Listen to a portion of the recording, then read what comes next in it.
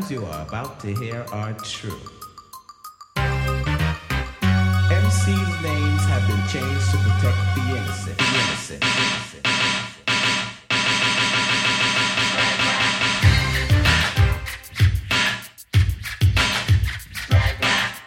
Hello and welcome to, seems like we haven't been here in a while, but State of Texas podcast, brought to you by stateoftexas.com. Here talking about the Houston Texans. We kind of waited for the news to kind of pile up so we could put together an episode. You know us, we don't like making up fake stuff to talk about things or fantasy ideas or anything like that. We like real news so we can talk to our listeners, give our thoughts about everything that's going on. But you know how this goes. Got to bring in my good friend Texas Cleve. Cleve, how are things going? Still prospering. Still killing it in the COVID. We're doing great. Killing Good it. to be back. Killing it in the COVID. I don't know if that's proper, but we'll use it. And also, back and in charge, Claire. Claire, how are things going? Good. We're just flying by the seat of our pants over here. No, there's no flying by the seat of our pants. We know where we're going. Okay, as long as you have a clue. We know where we're going. We upgraded all of our technology while you were gone, so hopefully things are a little bit clearer on our listeners' end as we go. Next podcast, we'll probably take some listeners' questions, but we have so much to discuss, so much to talk about. We haven't talked since the draft. So it's been a little while since we've had any type of discussions. So what has happened since then? As we know, Laremy Tunsil is a Houston Texan. We touched on that briefly last time. It feels briefly. In just a quick rundown, the Texans signed him for a 3-year extension worth $66 million. People freaking out about $22 million per year, but the Texans got him, Tunsil, to play on his 5th-year deal of his rookie deal with the Dolphins. And now that contract averages out to $19 million a year over 4 years. So depends how you want to look at it. Depends if you want to freak out about the $22 million extension or do you want to look at it over the 4 years and what money's left. But either way, Laremy Tunsil, if it's $19 million per year or $22 million per year, however you want to talk about it at the water cooler, Laremy Tunsil is the highest paid offensive lineman in the NFL. Good for him. Yeah, I mean, good for him. I mean, that's kind of what you want. Everybody kind of knew what they were expecting. I tried to help out, put some of these fires out. There's a lot of discussions regarding why the Texans did not sign Laremy Tunsil right away. After he was traded from Miami, I asked Laremy Tunsil point blank. It was actually the final question of that conference call with Laremy Tunsil regarding the situation. And I asked Laremy Tunsil. So we asked Laremy Tunsil, I asked him point blank, there was questions if there was a deal in place regarding the idea of Tunsil signing an extension with Houston when he came over. And to put it all out there, because it's an important thing, because the Texans have been getting drug regarding the Tunsil situation. They should have signed him right away. Bill O'Brien has mentioned that, he was going to get paid either way. But I asked Laremy Tunsil, and here is the audio, point blank from Laremy Tunsil from his conference call with the media. Okay, last one from Pat. Laremy, bring it home, Pat. Come on now. Laremy, congrats on the deal. When you were brought over from Miami, were you open to an extension, or did you have to see what the Texans were all about because it was just a short time before you were traded? That's a great question because extension wasn't really on my mind. I was just shocked that I got traded from Miami to Houston, and then I had to play the game in a couple of days. So extension really wasn't on my mind. And, I'm glad we got it done with the Texans. I'm glad to be a Texans for the next 3 or 4 years and excited to be in this position, man. So Laremy, pretty much point blank, says what a lot of people were wondering and guessing at.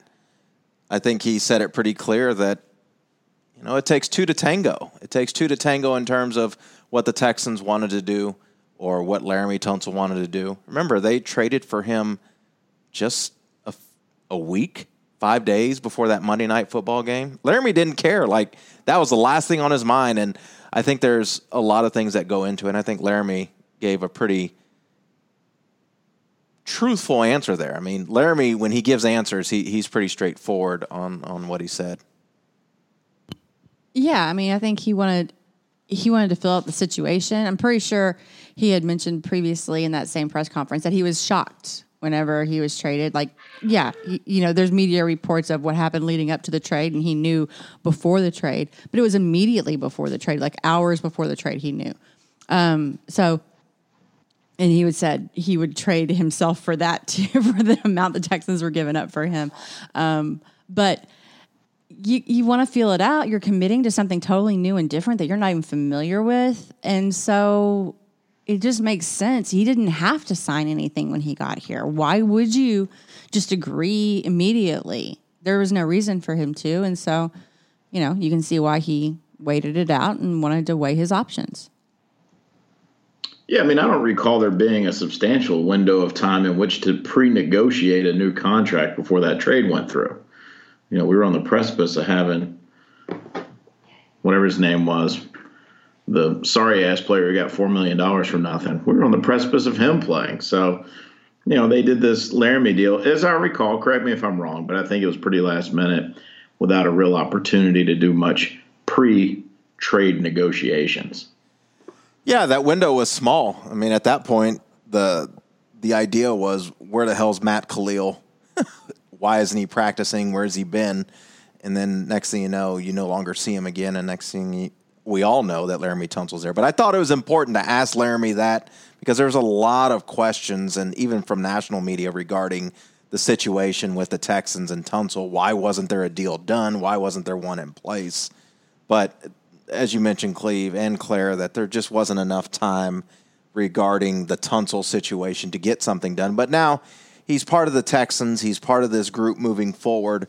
And again, I think what we talk about the big plan, you talk about what direction the Texans are going. And I remember when we cranked up the podcast again, it was shortly after the Texans traded DeAndre Hopkins. And then we start finding out more and more information. And then when you start putting this puzzle together, right or wrong, that the Texans are putting together, led by Bill O'Brien, you're realizing this puzzle started in 2019 in terms of clearing out money to try to find ways to bring players in, bring them back. Well, it started with Laremy Tunsil. Unfortunately, one of our favorites. Everybody knows how we feel about Jadeveon Clowney, how about him as a player, a guy that's still unsigned as a free agent. I don't know what the deal is regarding that. Maybe it's money. Maybe it's the team. Seattle seems to just be boxing him out in terms of money available for him. So there's a lot of, you hear all these different things, but all these moves have added up to where we are now, protecting their biggest investment, not only with protection on the field with Laremy Tunsil, but now with a contract. And after they got done with the contract with Laremy Tunsil, which was their first priority, those contract discussions started in February, right at the end of the Super Bowl was completed. Now it moves to Deshaun Watson. Deshaun Watson now, the Texans, they've all started the preliminary talks. Now they're moving forward to try to find a way to get this done. I mean, there's no longer the idea, and I think everybody will understand when it's all said and done, why DeAndre Hopkins was moved out in terms of money-wise. The Texans have the money to sign to sign Deshaun Watson. We're looking at a contract that's going to be close to $40 million a year, at least. When I first started thinking about this, I felt like not only did the Texans need to wait for Dak and Mahomes so they could figure out where Deshaun fit, I'm totally the opposite end now. I think that the Texans do not need to wait for anyone. I think they need to sign Deshaun Watson as quick as they can in terms if they can find something with Watson that works for them. Make the Cowboys and the Chiefs do their thing. Don't worry about what they do. Please, Deshaun Watson, make him the highest paid quarterback in the NFL. Because here's the reality of it. If Patrick Mahomes and the Chiefs sign their deal first, Deshaun Watson will never be the highest paid player in the league, ever. And I think there's some incentive for the Texans to throw an olive branch out to Watson and his agency to say, you know what, we believe in you, we think you're the right guy.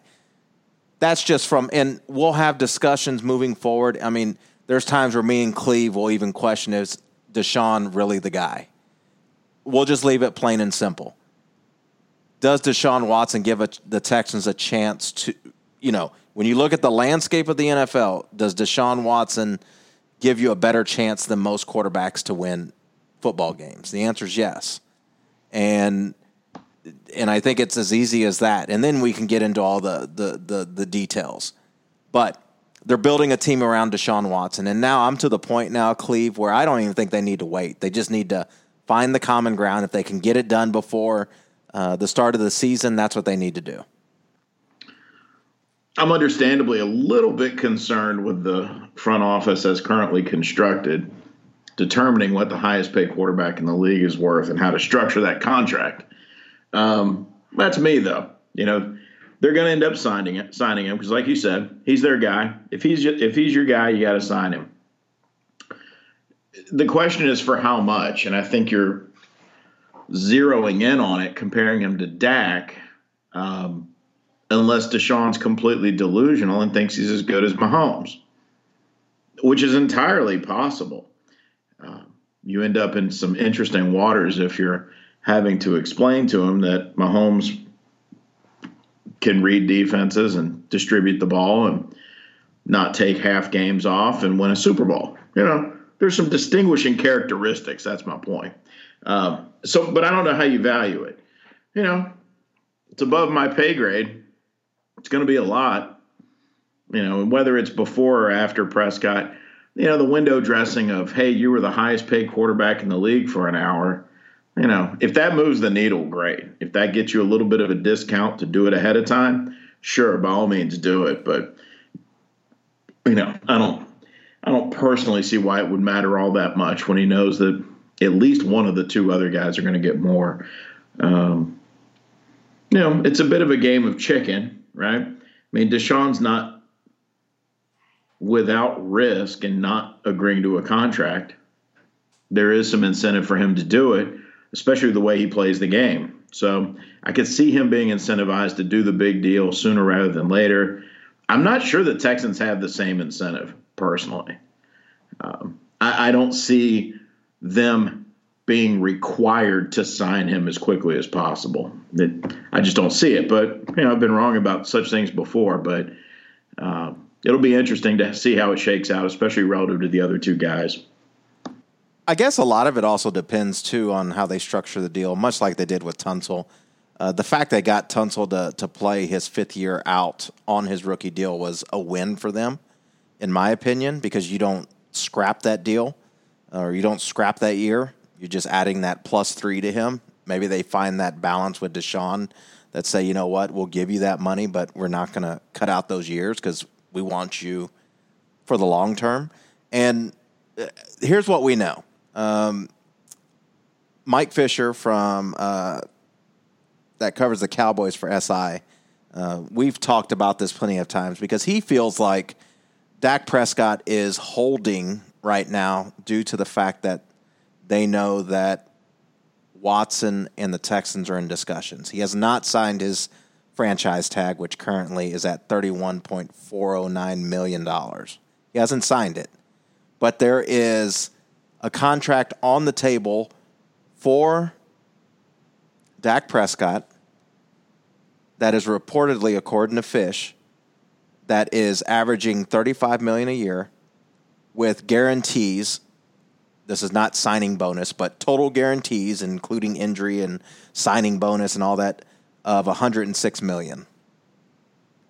So the balance right now between them is 4 years versus 5 years. That's what's holding up. But now, knowing that Fish is really plugged in with the Cowboys and all that other stuff, there seems to be a thinking that now there's a holding pattern because of Watson. So there's your kind of bar. And Claire and I talked about this the other day. And Cleve, I'm interested to hear your thoughts on it too, because Claire kind of gave me her thoughts on it. But the Texans setting the bar is only going to force a team like Kansas City to jump that bar, because they're going to have to sign Mahomes for more than Watson, because he's worth more. Because of, let's be honest, he's the MVP. He's the Super Bowl MVP. He's already won a ring. I don't think there's any question that Mahomes is the better quarterback than Deshaun Watson. Much like with Laramie Tunsil, they've made him the highest paid offensive tackle. Well, the Baltimore Ravens have Ronnie Stanley, their left tackle from the Ravens. He's coming up for a contract, and he's considered the top left tackle in the game by many. So the Ravens are going to have to probably jump Tunsil's contract. So my thought is, Cleve and Claire and listeners, is that the Texans, in my opinion, I think it's a part of the game within the game in terms of the salary cap. I might be giving the Texans too much credit here, but my thinking, is that if you start setting these bars high with your own players, and you know that, hey, we're going to set it, but we also know that these contracts are going to be jumped, that when it comes time when those contracts are made, the Chiefs and the Ravens are going to have to make tougher decisions down the road based on Stanley and Mahomes' contract. And don't forget that Lamar Jackson is the quarterback for the Ravens. They're going to have to make a decision with him regarding contract-wise, not only because of Watson's contract, but Mahomes' contract. I think that there's some incentive to do it in that terms too, because then you start screwing with their roster composition based on the structure of contracts and forcing those teams to make decisions. Yeah, you'd hate to have to pay a running back $40 million a year in Baltimore. That would be devastating. There's some merit to that. I kind of don't like the kamikaze theory of it, of we'll just tank our own situation knowing it'll tank everybody else.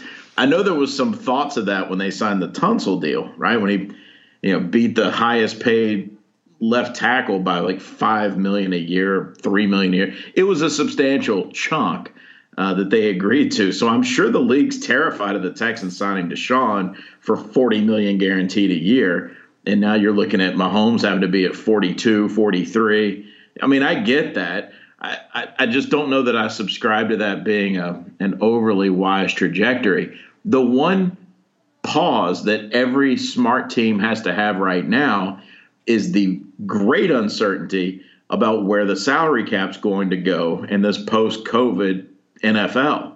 There have been talks about them losing, $100 million or $75 million off the cap? What I read, I actually talked to Texans cap yesterday about the situation. So they're predicting close to 55 to 65 million off the cap next year regarding the situation heading into next year, right? So if I'm a front office, I'm not rushing to sign Deshaun right now, period. Because what if those numbers don't come back? Now you have a disproportionate chunk of your salary eaten up by one guy when those salary expectations right now are based on previous salary cap numbers. When you chop that salary cap so substantially, I don't know that you allocate that big portion to Deshaun. And around the league, nobody else is going to be able to do that either. So you're going to punish leagues who followed the rules and kept their team under the salary cap as it's currently written down the road whenever things are different and you implement different rules. That's what you think the NFL is going to do? I think they would say, look, here's the new salary cap. The NFL, don't you think it'll be like $40 million over? Well, the NFL today increased the debt allowed to the teams today. They increased their debt allowed. I think yes, because you can't cover your payments. I'm not talking about that. Well, that's what I'm saying. Pure salary cap. No, they're preparing for these situations.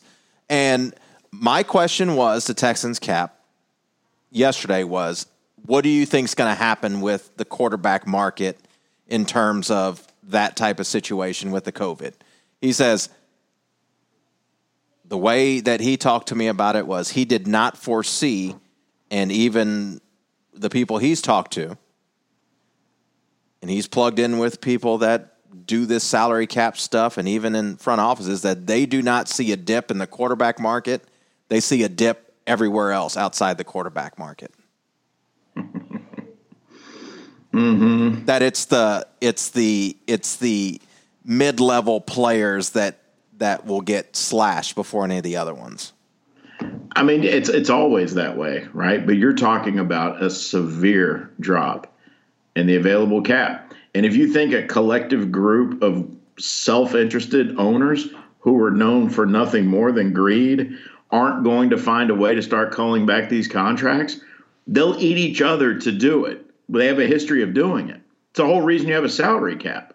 It's an artificial device because some teams don't care about winning as much, or they're located in dumps where they can't generate much money. Detroit, Green Bay. How are you going to get the Players Association to agree to that? Because the Players Association's completely neutered. It's the most useless Players Association of the major sports. But they can't go backwards on it due to the deal in place. I mean, they made agreements. But if they're the legal cap agreements. if the cap is rolling down, I haven't looked at the agreement, but I don't think there's a floor on it. I don't think the assumption's always been that it continues to rise. Correct. But things change. Right. Suddenly you have no fans at games. All your fans who would normally be idiots and buy a bunch of merch can't afford it because they're out of work. I mean, it'll be less of an issue in Texas, but it'll be a greater issue around the league where, some states are big scaredy cats and maybe have bad DNA, So but as a layperson, it feels to me like, wouldn't they knock pretty much everyone's pay down percentage-wise? Like, wouldn't everyone get a same percentage knocked off of their income as opposed to saying each team's, what you agreed to before is invalid, it's screwed up, we can't. I don't know. It just seems like that's totally unfair and it's arbitrary. Like, how are you going to pick and choose?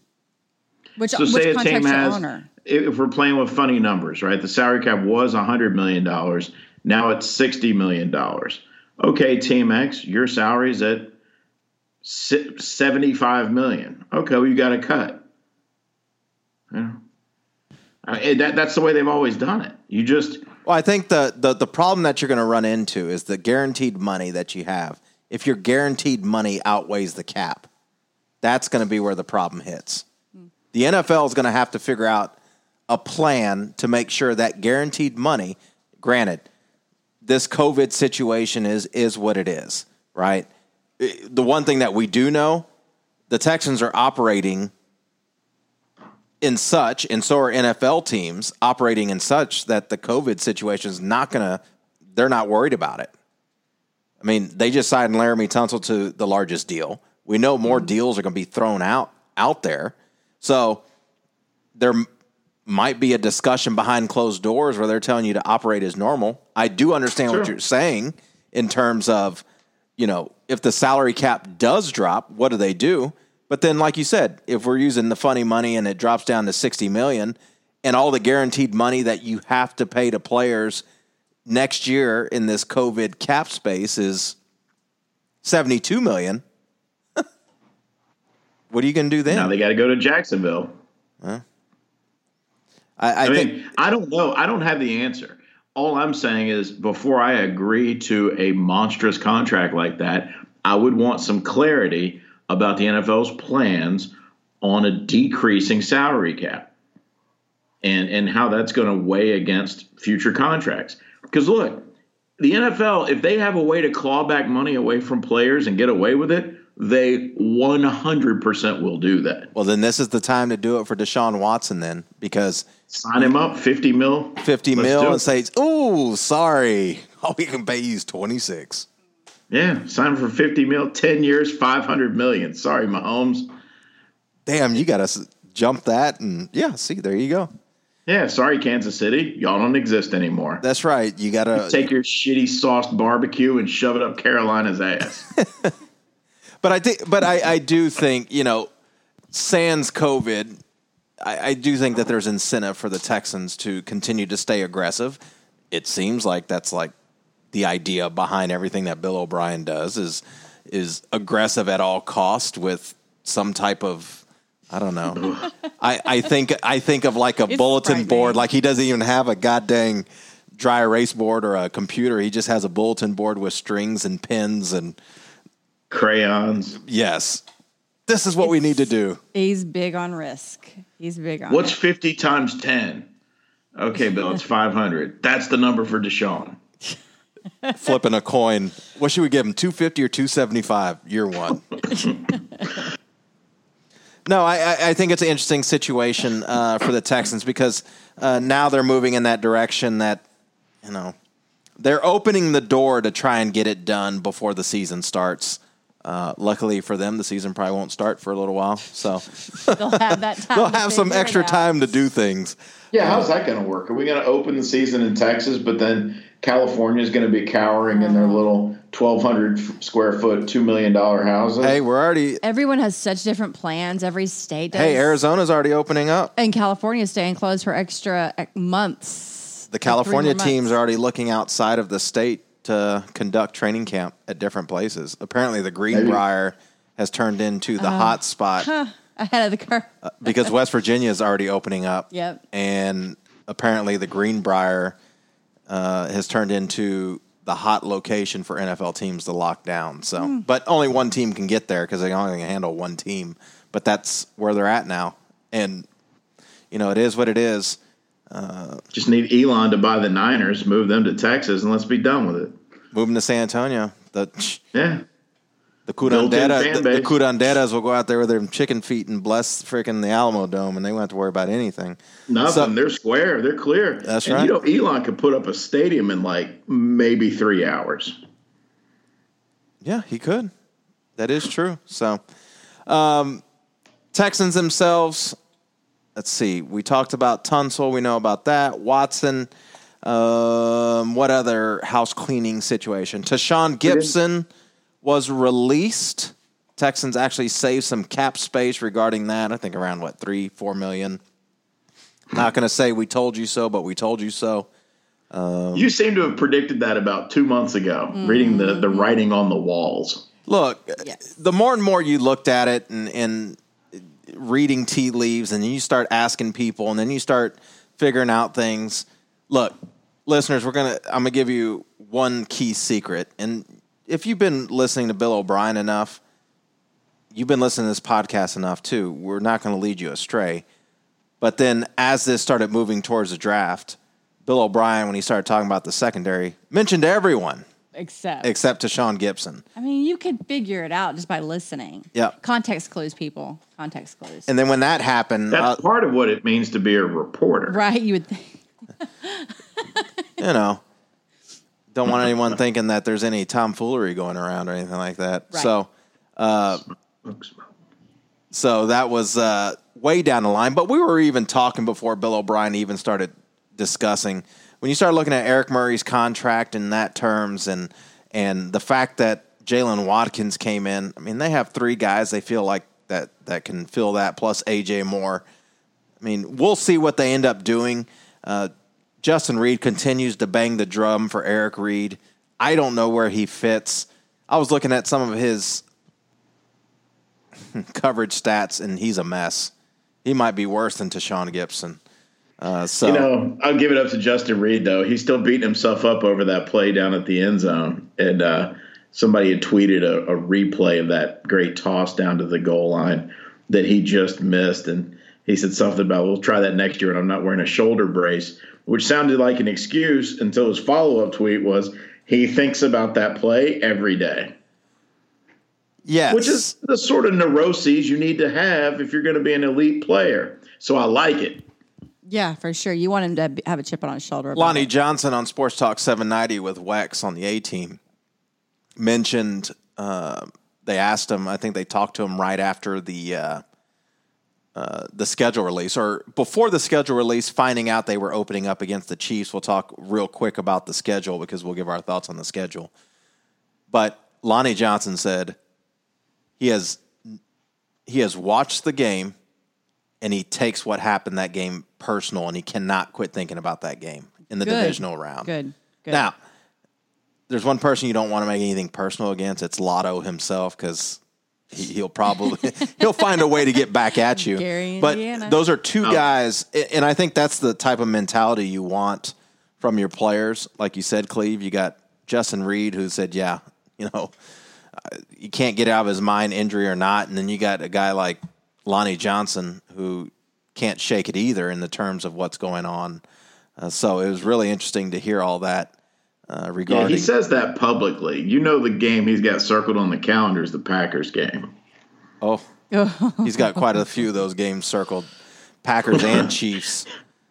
Yes. Now, hopefully he could just learn some technique, and we'll be in good shape. Well, we might just talk about Lonnie Johnson. Wrote an article about him. He's been working with the Footwork King. It seems like Footwork King makes a buttload of money off of helping defensive backs improve their feet and all that stuff. But Lonnie Johnson's only been playing cornerback. This will be his 4th season ever.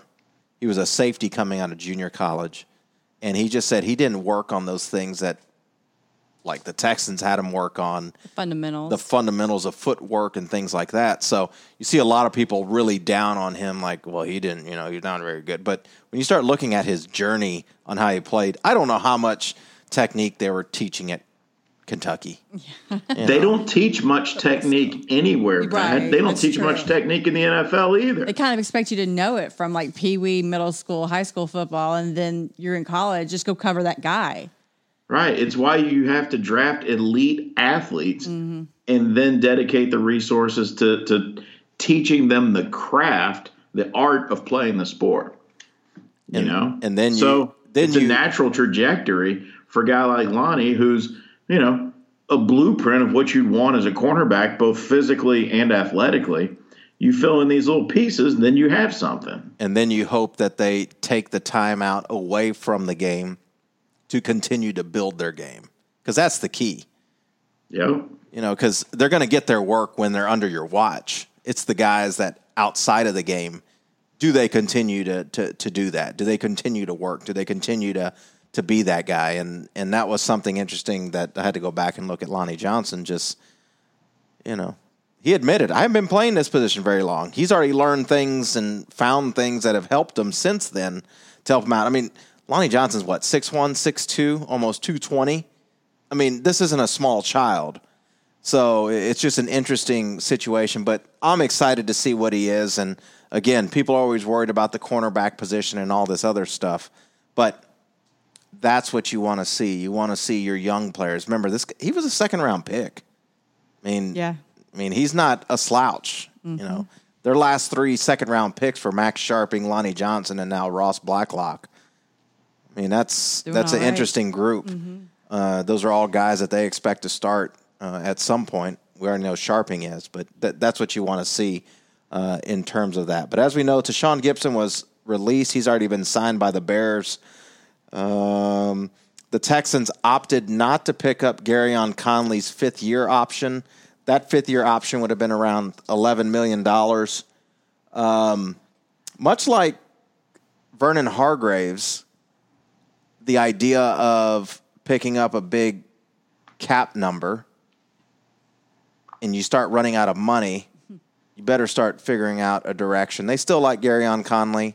Again, much like Hargreaves, they want him back. They just weren't going to pick him up at that 5th-year option. My guess is they'll continue to start dealing with him on the offseason, trying to find a way to keep him for the long term. But we'll see. But it's an interesting tactic one way or the other. So anything on that? No? Good? No, we're good. I'm surprised. I think we're bearing the lead on the J.J. Watt boating accident. Boating accident? What? Oh, no, I'm just trying to make sure our listeners are paying attention. Carry on, Pat. Shit, making me pay attention. Yeah, wait a second. When did that happen? Yeah, he socially distanced himself right out of the anyway. What else? Jonathan Joseph. I have to pause the podcast. Jonathan Joseph signed with the Tennessee Titans. You Amazing. know, you can talk about, I think, that what you were discussing with the most, I guess, the divisions in the NFL in which players get to keep the most money that they sign to. And the AFC South is pretty much in the lead because Florida, Texas, and Tennessee, right, don't have state income taxes. And so What were we talking about? there was like an article or something. I don't know. You just started talking about it. I thought it was interesting. Oh, it was outlook. about taxes. Yeah. It was about how they file their taxes at the end of the year and how the AFC South is considered one of the quote-unquote best divisions for players because they have to file their taxes wherever they play the game. So if a player plays 2 games in LA, a game against Oakland, well, Las Vegas, whatever, you file your game check, gets taxed for the state you played in. If you played for the Texans, but your team played in LA, you have to pay California income tax, state income tax for that game, which is a trip. Yes. And so there's thoughts that when you start looking at overall ideas of a contract, all these other things, that the AFC South, especially the Texans, Titans, and Jaguars, literally end up being prime spots for players to go. Because State income tax. state income tax, Yep. And if you're playing a game in each of those locations, plus your home games in a non-income tax state, then you end up keeping more of your money. So I just found that interesting. Like, you notice a lot. I feel like it feels like a lot of former Texans players go within the division. And to me, it seems like maybe that's the why. Maybe that's why they end up in the division, because they want those last few, contracts and checks to have the most money in them. it also helps that Vrabel's there, but I think Yeah. that's a big thing moving forward because 80 of your game checks plus 2 other ones Yeah. have no income tax. It also helps you're going to teams that typically don't sign great players and have low expectations and don't have a history of winning. So you don't see the Patriots often sign aging veterans for a reason. So, you kind of narrowed the pool a little bit when you're in the same division as Titans, Jaguars. True. Texans also are looking to hire a facility hygiene coordinator. They're the first team in pro sports to focus on hiring one of these positions, pretty much a super janitor. So progressive. Pretty much a super janitor in order to clean the entire facility to make sure that they're on top of this COVID situation when the entire staff and team returns, which kind of segues into our next thing, is that the Texans and the rest of the NFL are supposed to have in place by Friday a plan for the NFL's phase 1 of getting back to facilities, to getting everyone back to in place. When the NFL ends up lifting that restriction, we'll see. But the Texans now are starting to build that moving forward. So Most teams don't have a guy on staff that can just walk through the facility and bless it. Texans are a little ahead of the curve there. Used to be arrives at 5 a.m.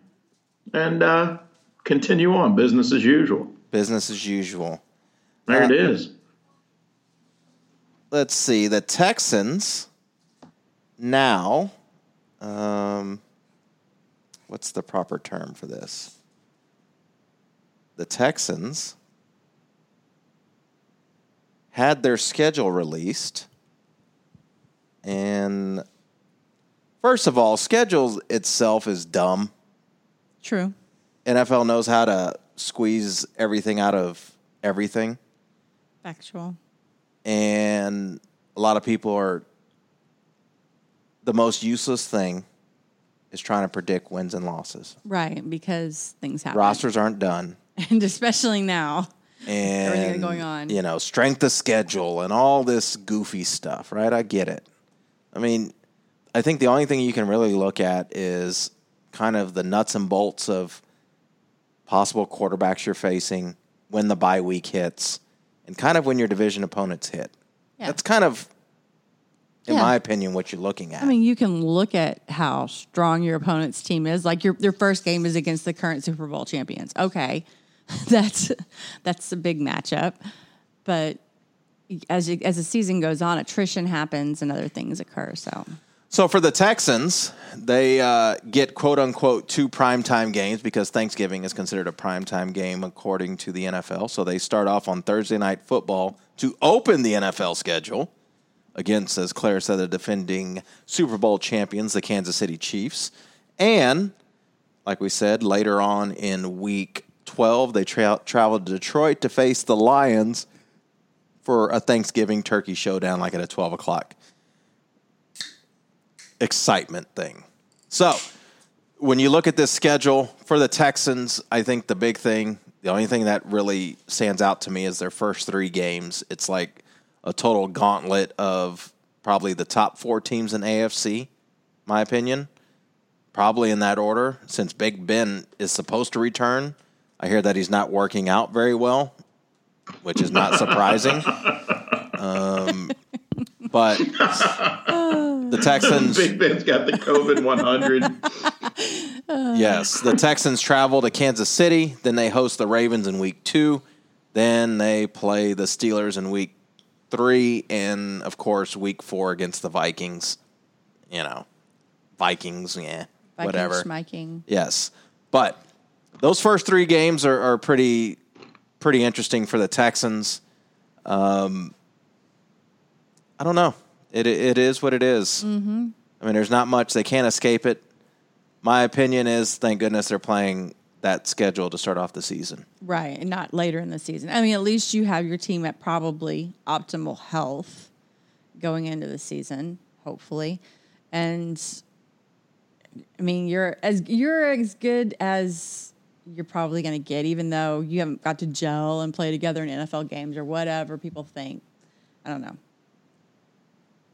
Some of the things that I find interesting, this was on Bet Online. We put it up on the site. The Texans are actually, oddly somehow, underdogs to the Cleveland Browns, the Detroit Lions, and the Chicago Bears. Okay. Yeah, it's the offseason. That's why. Happens every year. Every year, Cleveland's got it now. Oh, look at their offense. Okay. I mean, it's an annual tradition. Detroit? Okay, cool.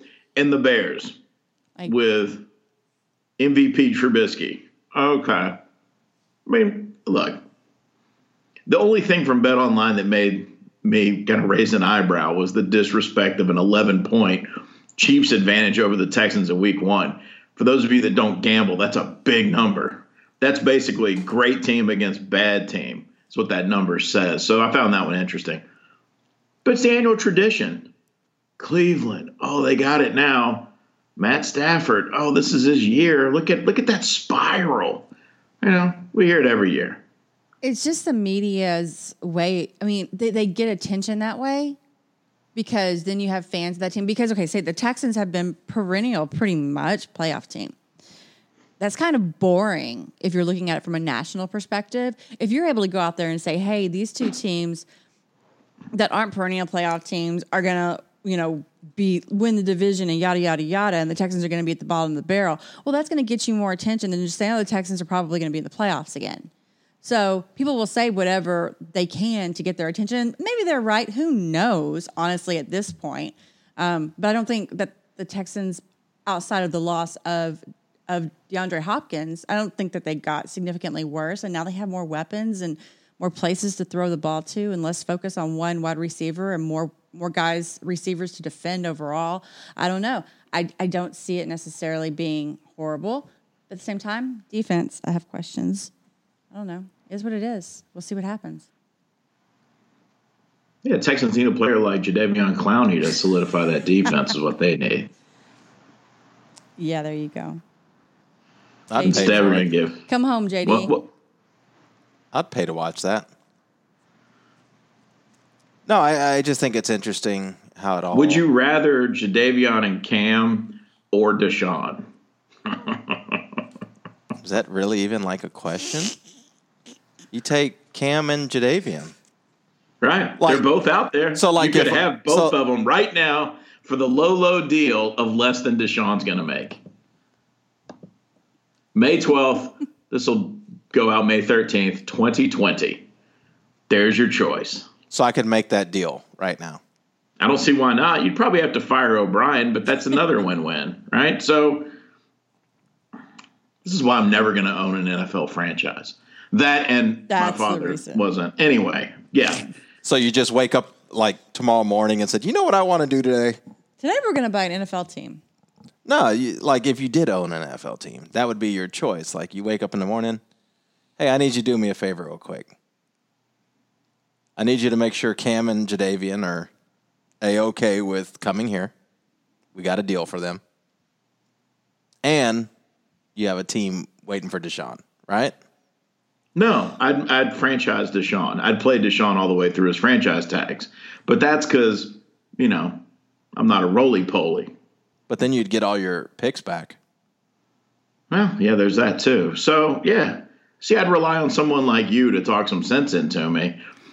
But I just say make sure. Hold on, let me shut down all my emails real quick. So let me shut down my emails and notifications. Let me change my phone number. I'll tell you when real quick. Claire, cut the lights off. I don't trust them. Cut off the NRG lights. That'd be an interesting deal. So, I don't know. Listeners, let us know what you thought about the schedule. Texans only have 2 primetime games. I know people were upset about that. But the Texans literally have the most user-friendly schedule. Yeah. Outside of a few, I think out of the first 2-3 weeks is some, late night game, a 3:25 game. It's noon games all the way through. Yeah. I mean, we like noon games, right? Mm-hmm. Well, yeah. They're the best. All right, just making sure. Noon's perfect. Noon is on the button. It's what Roof's already going to be closed. I like that. Yeah, it's hot. The sun comes beaming down. No one needs that. No need to open the rodeo roof. This is going swimmingly. That's what I'm saying. It's a really good spot for everyone. Texans, Larry Warford from the New Orleans Saints, 3-time Pro Bowl offensive guard for the Saints. Now, Pro Bowl is used loosely now, so don't get excited. Pro Bowl doesn't mean anything. All pros what matters. Was released by the New Orleans Saints. Texans allegedly are interested in him, along with 3 or 4 other teams. I think I saw the Packers are interested in him, the Bills, some other teams. I don't know. But Texans apparently are interested in him.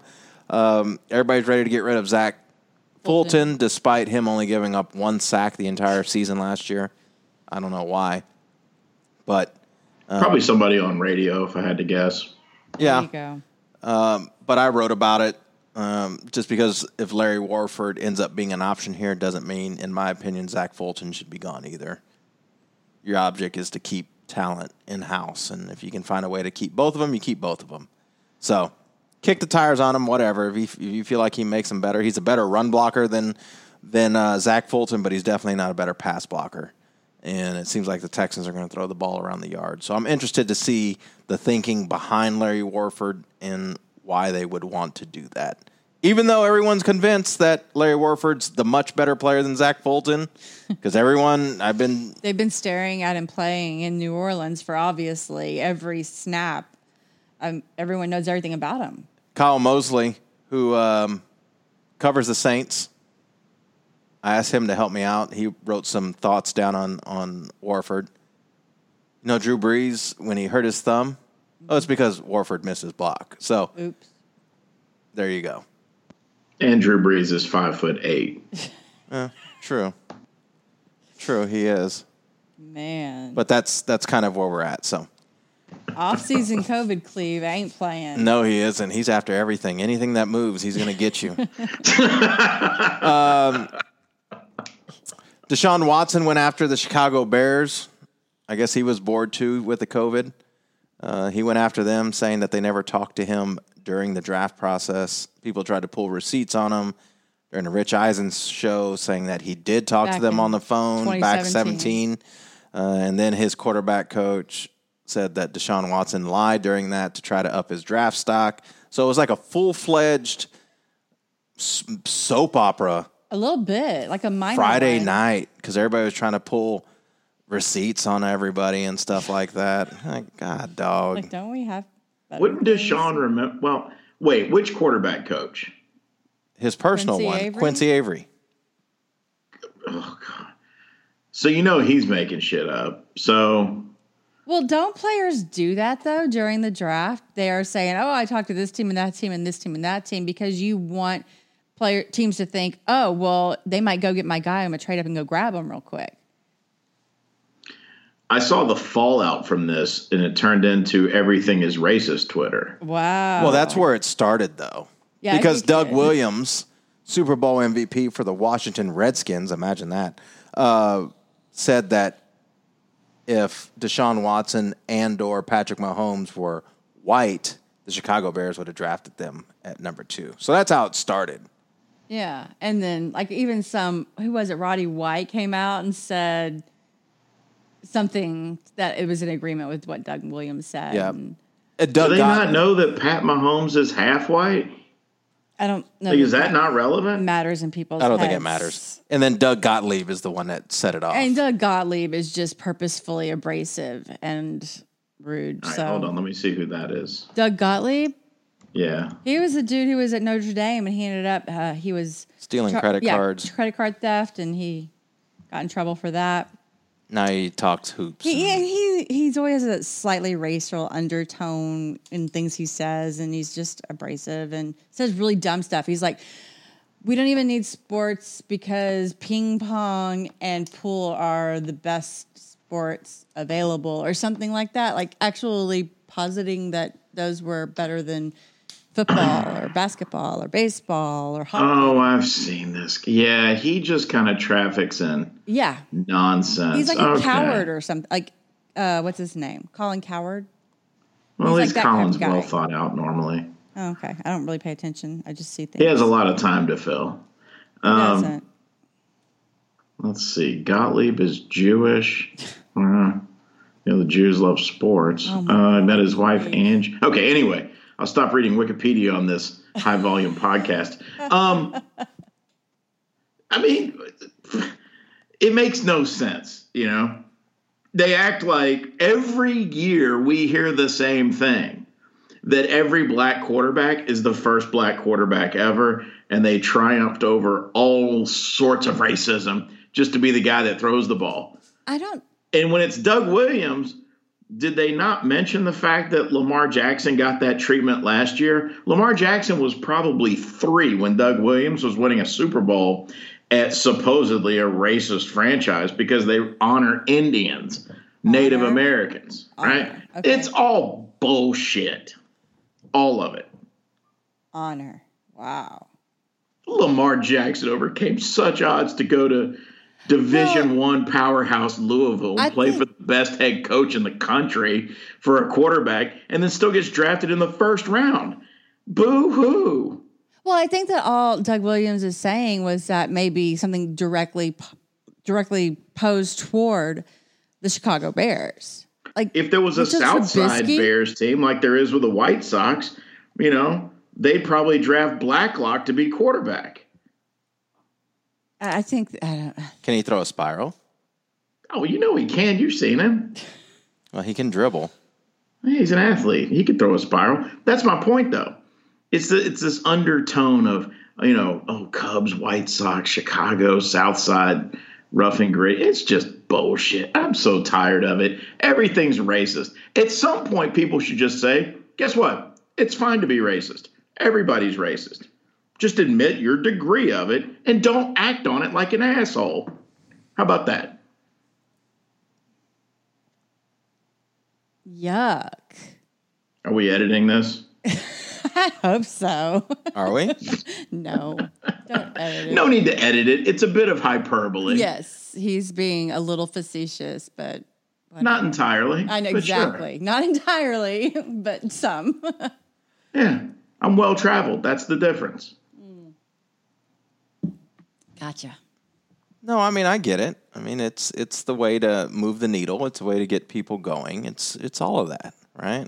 I mean, You go back to Trubisky. The reason he got drafted is because there wasn't much film on him, but he had all the measurables. He checked the boxes, and there wasn't a lot to tear him down, which is why some players come out early. You know, you see it all the time. A third-year star comes back for his fourth year, and he went from a first-round pick to a third-round pick because he had a bad year. You know? And I mean, look, Trubisky was to set the doomed. record straight, I would have never drafted Trubisky because quarterback's the one position you want to see experience at. You need reps. You know, you need football at bats, basically. So I would have never drafted Trubisky. But to say it's racist is just attention grabbing. Okay. I mean that's how it usually goes. We know how this. We know how. I mean, I don't know.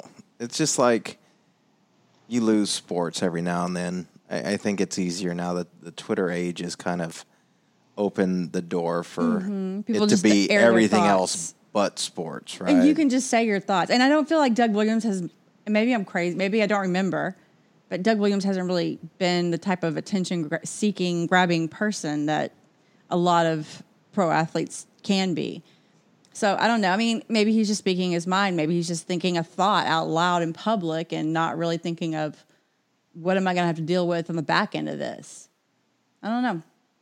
It's just Yeah, Doug Williams always seemed like a good dude. Right. Grambling State Hall of Famer, you know? He's kind of chill. I don't know. I Yeah. like chill people. Anyway, it's fine. We can move on from this. What's next? What other position should black people not be able to play, Claire? I think they should play all anyway. I hate Cleve every time. Every time he's got to be like this. J.J. Watt has the second best odds currently to be the NFL's comeback player of the year. Okay. Behind who? I mean, He's look, white. I Cleve forgot. loves him. Ben Roethlisberger. Oh, God. Those odds have got to change. They haven't seen Ben in the COVID. He's doing coloring books with his kids. A.J. Green and Nick Foles are 3. At AJ Green's got a real shot, especially with Burrow throwing him the ball. at Yeah. plus 600, and the next ones are Cam Newton and Matt Stafford at plus 800. How bad is it to be Matt Stafford? You have the same odds as a dude who's unemployed. Yeah, JJ's at plus 500, and Ben Roethlisberger's at plus 250. That's outrageous. Smart money's AJ Green. Okay, I get that. I'm surprised how much, like, I guess I never realized how much people are into betting. Like, there's a lot. There's a lot of people. Exactly. Like It blows my mind. we've been pushed to put some more betting stuff up. People just Yes. Are want- into it, huh? Yes. That's crazy. And there's People- so many resources already available. Like if I get interested in thinking I'd like to bet on this game, I have no idea where to turn first because there's so much information. It's overwhelming where to even start. Yeah. Pat, why do you think the NFL, why do you think sports are so big in America? It's not because they're buying hats and trinkets. No. I like hats and trinkets. Oh, trust me. I mean, I think, Cleve, you and I have discussed this. Claire knows. I mean, as this has gone on from covering the Texans, I think we talked about it's a decade this year, that you find out your followers change the further you get into this. Before it was fans. Then you find out a lot of your followers, a good portion of them, either work for a fantasy site, a bookie. Pat doesn't even know the words. Yeah, I know. That tells you how much I'm into it. Gambling sites. That's so I mean, I'll tell y'all now, I get at least 1 or 2 emails a day from gambling sites on odds directly focused on the Texans. If y'all start winning because of information you got from the State of the Texans podcast, y'all got to cut us a little piece of the pie. You can't just keep it all to yourself. And I understand. Or at least support our sponsors. We got some things in the works. And I understand. I mean, that's kind of what they're doing. It's marketing. And that just helps them out that, the prop bets get put out there and, let me go look on their site. If they just get one person to go bet on them, they're loving me or whatever. But the point is that you're getting information and then you're starting to realize like how many people are really interested in all this. But to see some of these things, like when I look at that line of 10.5 of the Texans versus the Chiefs, I'm like, that's I'm not scared. Mm-hmm. But then I remember, was it a couple of years ago, I think the Texans versus the Patriots at home on a primetime game, the odds. It was so ridiculous. It was a stupid line. And I'm like, we should do it. And then by the end of the game, we looked at each other. It's like, I'm glad we didn't do it. We didn't bet money on this. Because it was a double-digit line, and the Pats ended up covering it. Mm-hmm. It was bad. I'm pretty sure the record of 10-plus point lines in the Bill O'Brien era in just covering the spread, not winning the game, but covering the spread, is bleak. He's only done it once. I think he's right. I think they've been double-digit dogs, 6 times, 6 or 7 times? Probably 6 or 8 times, if I had to guess. Yes, and they've only done it once. So make of that what you will. Oh, trust me, that's like the things that sit in the back of your head. Maybe this is time. Well, the odds, no. So no, that's a path to just being destitute. Unless you're like our boy Calhoun, stay off it. Yes, stay off of it. Look, one of the most loyal listeners of this podcast, who I'm friends with, thankfully doesn't understand betting and gambling, and I've explained it in very, Gardenian terms, and it's not registering, and I'm happy for it because I think he'd be homeless. So, and it's not me, so y'all don't worry about it. This should make you happy, Cleve. Before we cut on to our next segment, Texans Ross Blacklock, 2 players that he studies, and he's already talked to one of them to make sure to improve his game. 2 players that you think he studies, Cleve. Go. You've probably no. Aaron Donald? Well, yes, of course. You may have tipped that one already. Yep. Aaron Donald. And the next one is a guy that he's already talked to. Gilbert Brown. Ooh. Not the Gravedigger, but right era. John Randall? Correct. I could see him liking John. Wait, that's right? Yeah. I could see him liking John. They both played in purple. The players. That's who he's talked to? Yes. Wow. He said he loves his intensity.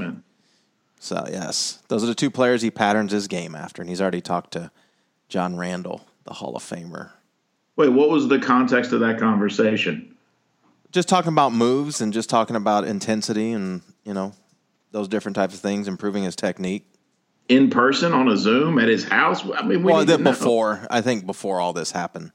So, all right. Yeah. Yeah, that's interesting. John Randall. Randall Cobb was a guest of Alex Bregman. Alex Bregman's running a 24-hour Twitch live stream raising money for the Houston Food Bank. And Randall Cobb donated $10,000 to Alex Bregman. That was nice of him. Yeah. Bregman's trying to put some food on the table. Bregman's trying to raise $3 million. And right now he's at 1.8 million. He was at 1.8 million like 3 or 4 hours ago, but it's a 24-hour stream he's doing. And $1 feeds 3 people. So, Randall Cobb had 30,000 meals today. Basically, he donated through the Houston Food Bank. Yep. Pretty cool. How many? 30,000? Yeah, with that $10,000. Oh, that's a lot of people. Yep. So good for him. He just said that he wanted to be a part of the Houston community, and that's the best way he knew how to do it. Bregman said, I don't want to put you on a spot. He said, but can I ask you to sign a jersey so we can raffle off? He goes, yeah, I got you. He says, oh, and by the way, me and my wife want to donate $10,000. So it was kind of cool. So you can see that on the site, or you can go on the Twitter, and you can see I ripped the video and put it out there. So it's just kind of cool. But, Cleve, I know you'll enjoy this. he had DeAndre Hopkins on there, and they were playing Madden, and they were keeping it. They didn't talk much about Houston or anything like that. Hopkins asked him who his favorite players from LSU were, and you know who they are, don't you? It was his first two people that he brought to the Twitch live stream, I think, to start it off. Who's that? His next door neighbors when he got to college. Juice Landry and Leonard Fournette. Leonard. He said Right. Juice was his next door neighbor and Leonard Fournette lived upstairs, and when he first got there, Leonard was out in the street playing football with his brother for 2 hours. Also an LSU running back. Yeah. So Also almost named Leonard. So it was Leonard and Leonard. no, with Bregman's brother. Oh, okay. That's I thought why. you meant with Leonard's. But they say that Bregman says, because Hopkins asked him who his favorite LSU player is of all time. He said, "My boys." Right. And Hopkins said, "No, Which one? There was another. Who was the other one he said? Tyron." Oh, yeah. Tyron Matthew. But he said, "My boys, Juice and Leonard." So Kind of cute. Everybody loves Leonard. Leonard's G, especially when he went off on Jalen on that Zoom call. Was that Zoom call with the NFL or with the Jaguars media? Like, why is she bringing this up? well, no, I think he was just. I It was forgot on a what Zoom it was. meeting, and it was at least with the Jaguars media. He said he went on a Zoom call and he was talking about, what was it? He was talking about his favorite time. That his favorite moment as a Jaguars when Yes. when Jalen got beat up by AJ Green. He said he was laughing. He said he was laughing, but he's still with his boy though. AJ Green says, "Hi, Jalen." He put them hands on Jalen. I'm doing all I can to keep him off the podcast. Well, I'm about to go find that tweet. So I'm trying to find it, but I don't know. Leonard is just an instigator. He's pretty hilarious, Leonard handles himself as if he's like a 6-time All-Pro. right? Correct. And it's funny because he was that level at LSU before he made it to LSU. Like, he's always been the guy since about 7th grade. Leonard's He was always different. I'll never forget when Leonard was a freshman. I got credentials to go. I think they were playing Arkansas. It's something at NRG Stadium. Yeah, like And Leonard was a Baseball or freshman. something. And I'll never forget, I was sitting next to one of those newspapers from LSU, and when Leonard hit the field, everyone shut up. They said, "There he is." I'm like, "Who's that?" They're like, "That's Leonard Fournette." I was like, "Okay, and who is he?" They're like, "He's just the greatest running back to come out of the state." I'm like, "What?" yeah, Like and then I had to check in with, obviously, Cleve, said, "Hey, who's this Fournette guy?" Well, and then you get confirmation that this guy is like an actual Black team. Jesus of Louisiana. Since middle school. Yeah. Since middle school. And you can ask people that follow high school football that even aren't in Louisiana, and they'll all tell you Leonard was different. He was on a different level than everybody else for years. He said on this Zoom call, his favorite Jaguars moment when Jalen got his ass whooped. I cherish that moment every day. AJ Green put Jalen in a Kurt Angle lock. It was choking the F out of his ass. Oh my God. What a legend. Anyway, Leonard, if you're listening, we can't wait to hear more. Just give us more. We need Wait, more. where's Leonard? Is Leonard a free agent? No, No, he's he's still still in in Jacksonville yeah. being held hostage. But I mean, they don't want him. He doesn't want to be there. What are we doing? Yeah, I don't know what We don't want holdup any of the is. guys on the roster now. Can we trade him for DA and DU Johnson? Can I ask you a question? What if the Texans Sure. sign him as a third back for $8 million, just to be their short yardage back? Okay. Who's the first and second back over him? David and David Duke. Johnson, yeah. Duke. Well, you know Leonard can't Not for catch. long. Yeah, we know Deshaun can't throw to those guys. So, okay, it's a match made in heaven. Well, it'd be look, I'd be signing Leonard's to make sure that you have kind of like you got to make Laramie Tunsil happy, so you bring in Tim Jernigan. Bring his boy in from high school. You wanna throw the olive branch to get Jalen's attention? You bring in his boy Leonard. Yeah. Okay. Now suddenly you're not worried about Garion Conley being your shutdown corner, assuming you can pay him when you give half your salary cap to Deshaun. Yeah. So your top 3 players paid wise will be Laramie, Deshaun, and Jalen. Yep. I mean, that's a nucleus right there. I'm not sure a nucleus of what, but it would be fun. It's something for sure. Okay. I know we talked about it. We're kind of off track because we hadn't So talked what? in a There's while. nothing else to talk about. People are depressed. Right? They don't care. They're just like, talk. Is it possible that within 2 years, yes or no, Claire, you're first, Jalen ends up in Houston? Go. No. Please. I don't want to. No. Mm-mm. Like, I want him to. I just don't see the chips falling that way. The question is, can O'Brien get fired in the next 2 years? I think So. The answer to that is yes. Then sure, Jalen's on the board. If the answer to that is O'Brien has a lifetime contract because the owner's asleep at the wheel, then no. Wait a second. I think O'Brien would be the one to do it. He couldn't handle Jalen. He couldn't handle DeAndre, who's like the beta Jalen. Jalen questions authority, I think, a lot. Okay. A lot. And he's coming from Doug Marrone, who's going to be in O'Brien's group chat with some dumbass from Notre Dame or Brown or something, and they're all going to be downgrading the guy constantly. So, no, it's mutually exclusive. The only hope that you would have is that Deshaun would work hard to get his boy there. Now, he'll end up in Arizona. You have a young, youthful, future-looking coach.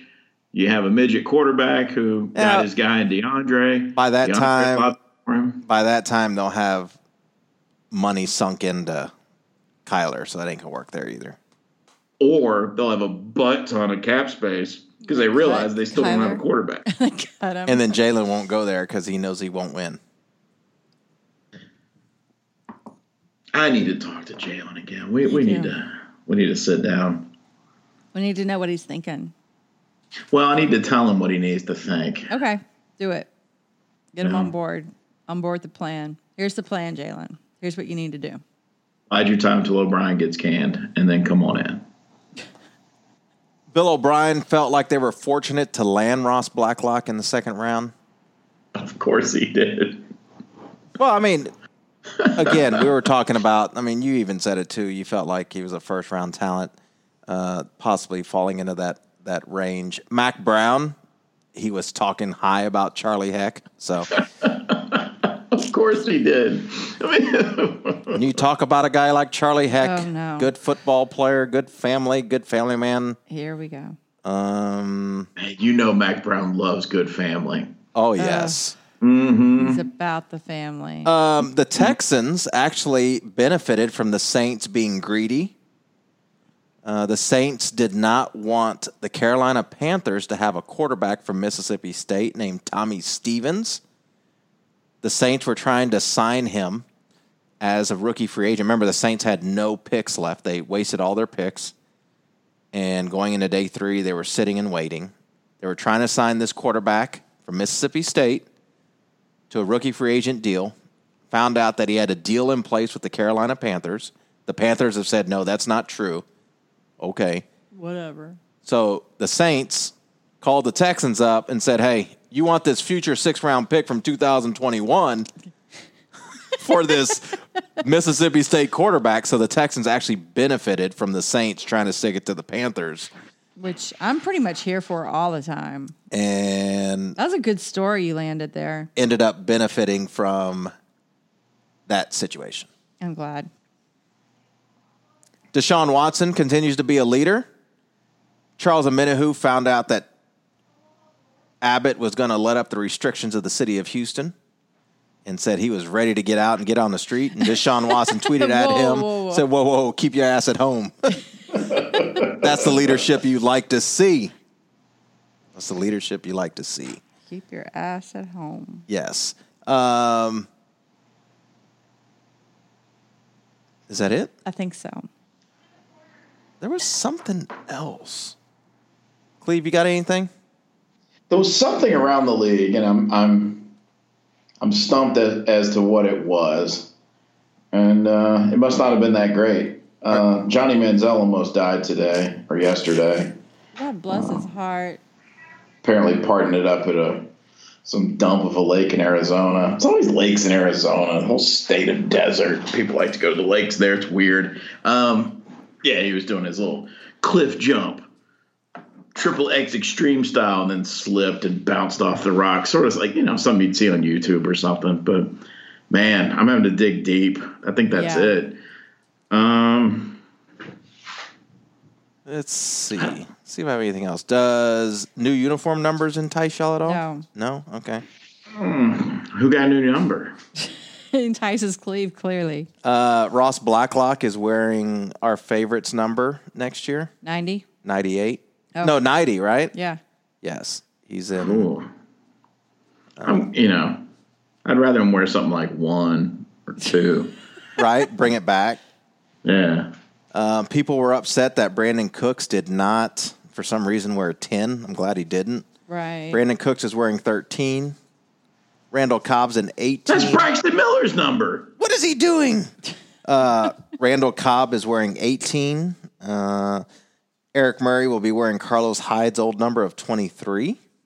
I'll say it now, since we're in the depths of the podcast. Every single time, week after week, you bring up Eric Murray, and I cannot believe that's not a late 80s rapper. And I think it's because I'm combining... Oh, who is it? I think I'm combining Eric Sermon and Keith Murray. Yes. And I can't get it out. Literally every time I hear that name, I think they signed a rapper. Wait, no. Okay, he's not a rapper. So hopefully he'll change his name, Dominic Williams style.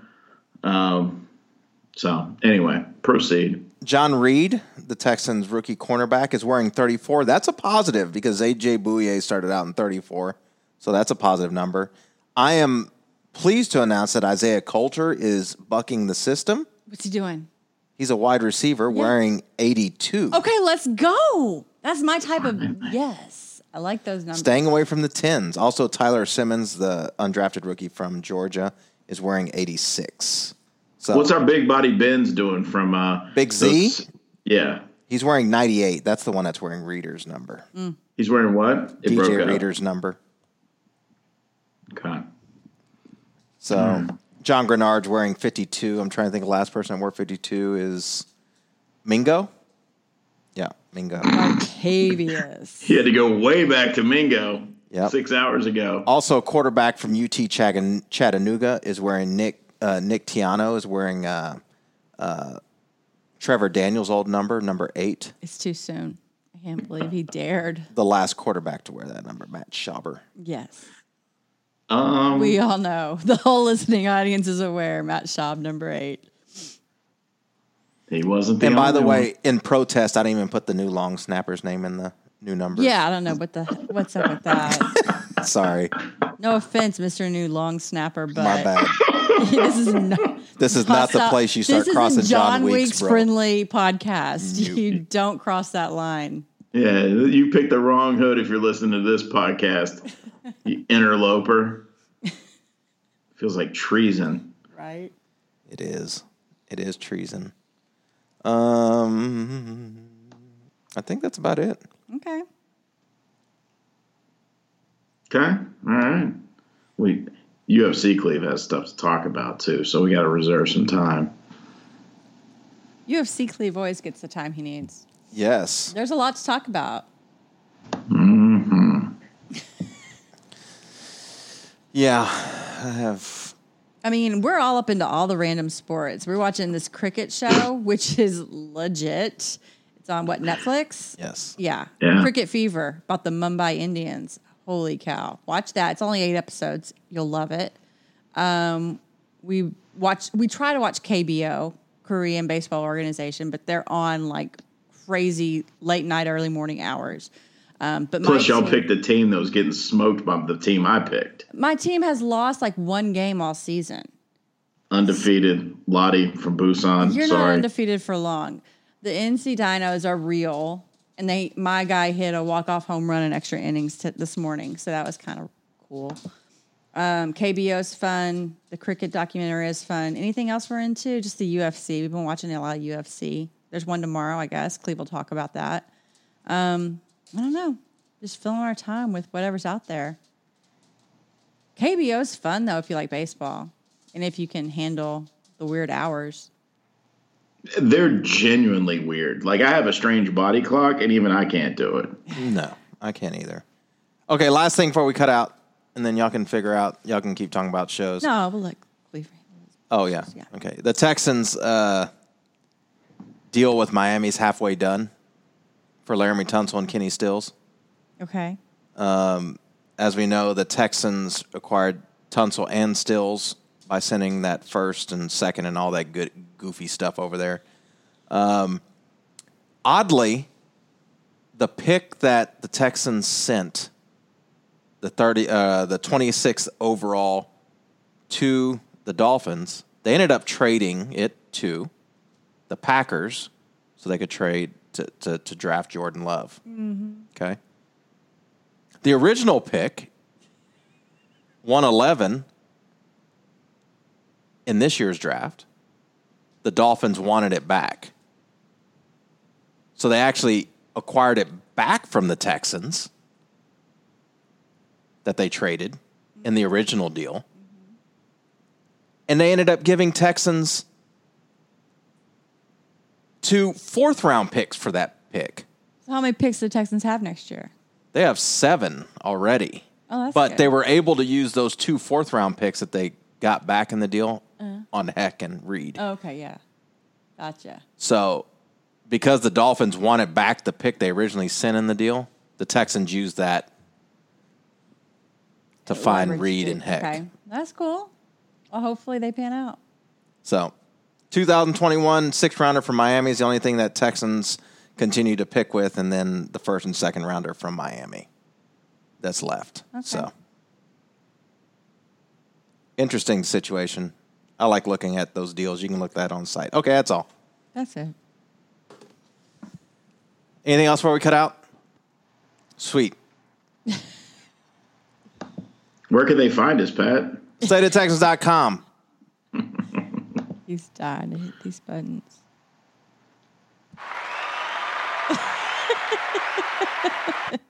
Look at that. There we go. I hit the right one. I was trying to figure out which one it was. So we got a new mixer, and it's pretty awesome. yeah, we got all types of stuff on it. But you know where to follow Cleve, TX Cleaver. Claire doesn't tweet, or she doesn't want you to follow her. Mm-mm. Pat D Stat. Go like us on Facebook. Go look. Find us at all your major outlets for podcasts.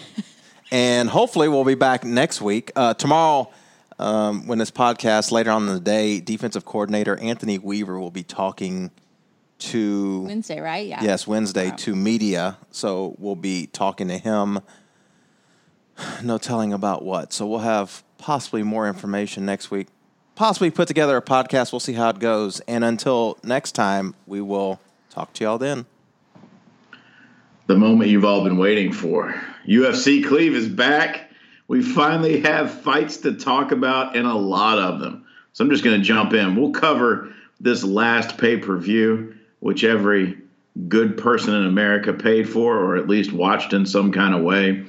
This thing was so stacked. We had Thug Nasty Bryce Mitchell in the early prelims put on a masterful performance. It was a great start to the night. Spann also won his fight. Wasn't as fun. But then you jump into another loaded undercard.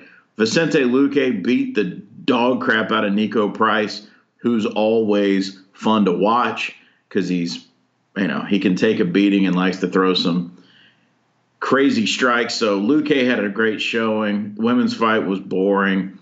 Olenek, Verdum. Olenek won by decision. You never like to see heavyweights go to a decision. It could have gone either way, in my opinion. Then you had the big fight for the undercard, which was Anthony Pettis versus Cerrone. Pettis got the decision, probably rightfully so. He did more than Cerrone did. Cerrone's always game. He showed up. I know Stephen A. Smith says he wasn't game for his fight against Conor, but Stephen A. is a moron. So, it was a good fight. Anthony Pettis, I think, is kind of underrated most nights. But let's get to the main card here. Greg Hardy, Claire's favorite fighter, easily won a decision over this bum, Yorgan De Castro. I hate to tell y'all, but Greg Hardy's developing. And I think he might stick around for a while. So he has a rare set of gifts physically and athletically. So it's good to see him still develop. Jeremy Stevens, Calvin Kattar was the war that we were promised. I remember texting Pat, get ready. This is going to be fun. Kattar got the KO of Jeremy Stevens. It was a fantastic fight. All right. Francis Ngannou, Jairzinho Rozenstruik. Everybody was starting to jump on the Rozenstruik bandwagon. They forgot that Ngannou has the strongest punch in the history of fighting. He reminded us 20 seconds into the fight. He went at Rozenstruik sort of like Greg Hardy goes at guys, wildly swinging haymakers, miss, hit, he's out. And I don't mean out like, it's a KO and he hops up. Rozenstruik was time traveling after he caught that one on the chin from Ngannou. The frustrating thing for Ngannou is he can't be champion because you have Stipe dealing with an eye issue. You have Cormier ahead of him who will retire before he ever faces Ngannou. And then it's Ngannou. So what's he supposed to do? Stipe beat him once. Stipe's not beating him again. Stipe is the greatest heavyweight of all time. I think that's well established. But now what's he supposed to do? To me, the smart move is Stipe and DC both retire. Ngannou is the heavyweight champion, and he'll be the heavyweight champion for the foreseeable future. I think that's how this goes down. Stipe, DC both have long careers ahead of them. Certainly DC more than Stipe. DC's amazing on the mic. But anyway, then Cejudo Cruz, stupid fight nobody cares about. The only upside is Cejudo retired, so bye-bye to the little Smurf. Then Justin Gaethje against El Cucuy, Tony Ferguson. Justin Gaethje put on an absolute clinic, absolutely put himself atop the heap of the lightweight division. Incredible. If you can, go find that fight. Tony Ferguson has something wrong with him. He doesn't feel punches. Gaethje just beat the hell out of him. It was outrageous. So that's enough of that fight. Happy with the UFC for putting it on. It's one of the rare things that Jacksonville's done that's worthwhile is host that fight. So the next up we have Wednesday, a fight night card at 8 o'clock Central Standard Time. The undercard's not as great as the previous one, but some decent matchups. And then, of course, Michael Johnson's on it. He always seems to make these. And Arlovsky, he shows up every time. Man, boring. Main card's a little more interesting. Fight I'm most excited about is Ben Rothwell against OSP, Vince St. Preux. Just two old guys, veteran guys. Ben Rothwell fights like a zombie, and it's fantastic. Drew Dober, another interesting guy on this card. And then Ricky Simon, Ray Borg should be a good fight. The main event, Glover Teixeira against Anthony Smith. Look, both of these guys show up. Anthony Smith always performs well. Glover Teixeira is a G. He's been doing this for, judging by his face, 37 years. So that's another good, solid card for a free night. Is that all we have for fighting? No. There's another card Saturday as the UFC tries to uphold their contract with ESPN in terms of the number of events they put on in a given year. I won't bore you all with the undercard. It's not that great. One of my personal favorites, Matt Brown, who I kind of hoped wouldn't fight anymore. He's in the twilight of his career. But if he fights, I'm watching. So he's fighting as the lead fight on the prelims. And then the main card, some decent fights. Marlon Vera against Song Yadong should be one of the better fights on this card. Pat's boy Eric Anders is on this one. Eric Anders, former Alabama football player. People still are excited about Edson Barboza. I'm not one of them. And then the main event, Alistair Overeem against Walt Harris. This is a fight night sort of fight. Neither fighter's really going anywhere. Overeem's probably still, putting his face back together after Rosenstrike caught him. But Walt Harris is always game, and he's fighting for his daughter who was murdered last year. So that should be a decent fight. Look, I don't care who you put out there. I'm going to be watching. It's great to have the fights back. So enjoy Wednesday night, Saturday night, and then more in June. But for now, just go watch Justin Gaethje highlights and think to yourself, what planet would he put Conor on? That's it. That's all I got. Bye. So don't waste your time arresting me, cause on your paycheck it's signed Trigger Man Phil D. I'm above the law, so don't feel cheated. Mr. Ness, pull an egg in your shoe and beat it. So with this in mind, let's nest it shout. There'll be a tree stand where you are when you get out, and if anybody runs, you boost out, cook 'em. Gave a smile to his boys and then said, book 'em, book 'em, book 'em, book 'em, book 'em, book 'em.